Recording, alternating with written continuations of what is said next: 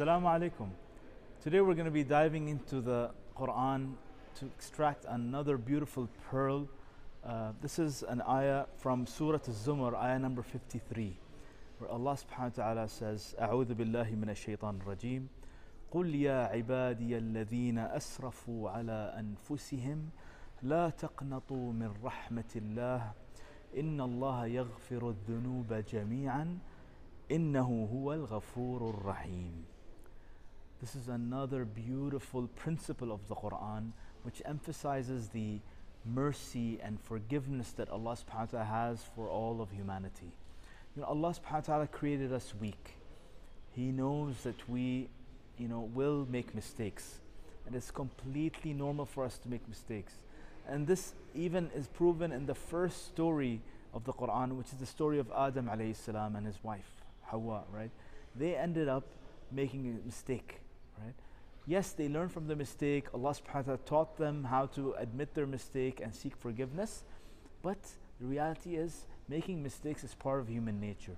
And if you think about it, the word insan, which means the human being, it actually comes from the root word nasiya, which means to forget. And so the human being has been created forgetful. We do have our slip-ups sometimes. There are moments where we slip. And this idea of faith or iman, right? This belief, this fluctuates, right? It's never stable. You can never say my iman is at a high level, khalas, I'm set for life. No, iman fluctuates. It increases with good deeds and it decreases with bad deeds. And so Allah here is telling us in this ayah, He tells the Prophet ﷺ, قُلْ, O Prophet, tell them, يَا عِبَادِيَ الَّذِينَ أسرفوا على أنفسهم. Allah is now talking, O my dear slaves, those of you who have transgressed against yourselves by committing sins, by having mistakes in your life, by having these shortcomings. Allah is saying, all of you who have done wrong to yourselves, all of you who have committed errors, committed mistakes, لا تقنطوا من رحمة الله. Do not despair from the mercy of Allah. Do not ever lose hope in the mercy of Allah. Allah forgives all the sins. إِنَّ اللَّهَ يَغْفِرُ الذُّنُوبَ جَمِيعًا. Allah subhanahu wa ta'ala is saying, there's no doubt about it. I forgive all sins. إِنَّهُ هُوَ الْغَفُورُ الرَّحِيمُ. There's no doubt about it. He is verily the one who is forgiving and excessively merciful. And so this ayah is an ayah of hope, right? And hope is a fundamental theme of the Quran, where Allah keeps giving us hope. No matter how messed up your past is, no matter how much wrong you've done, the doors of Allah's mercy and the doors of Allah's forgiveness are always open. And in fact, two of His beautiful names are mentioned here, Al-Ghafur and Ar-Rahim. The constantly forgiving, the constantly and extremely and excessively merciful. Al-Ghafur Rahim. So these are His names. So just think about it. This is as if Allah is inviting all of us, right? That my doors of tawbah are always open. Whenever you make a mistake, just come back to me.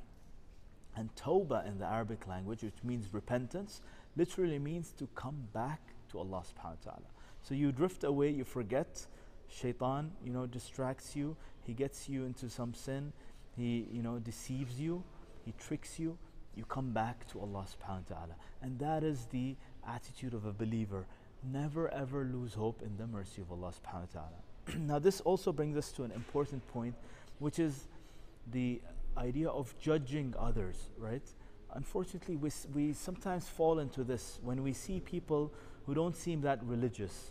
When we see people who do certain things like, drinking alcohol or doing drugs or cheating, or robbing, or someone who's unfaithful to his spouse, right?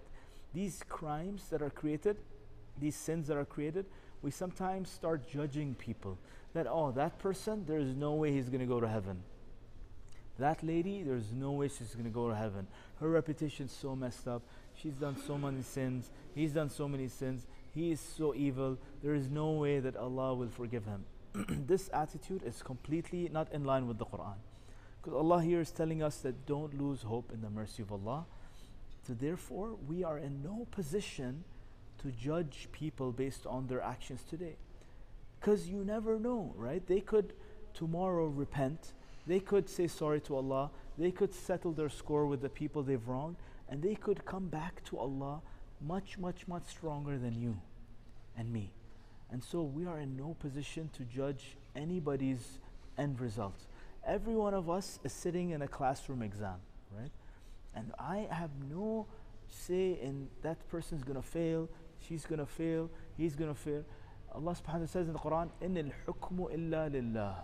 Judgment only belongs to Allah subhanahu wa ta'ala. We are in no position to judge anybody. Be concerned about yourself. Allah subhanahu wa ta'ala says in the Quran, يَا أَيُّهَا الَّذِينَ آمَنُوا عَلَيْكُمْ أَنفُسَكُمْ. All you who claim to believe, be concerned about yourself. Don't judge others. Don't look down upon others. Right? You are in no position. Allah is Maliki Yawmiddin. Allah is the king of the day of judgment. He will decide. He knows the inner realities.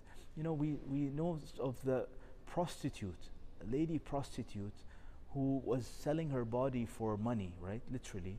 She ended up feeding an animal, and the Prophet ﷺ said that because of that small act, she ended up in paradise. Can you imagine this? That small act earned her paradise. And we have examples of Sahaba who were enemies of the Prophet ﷺ. Someone like Abu Sufyan, right?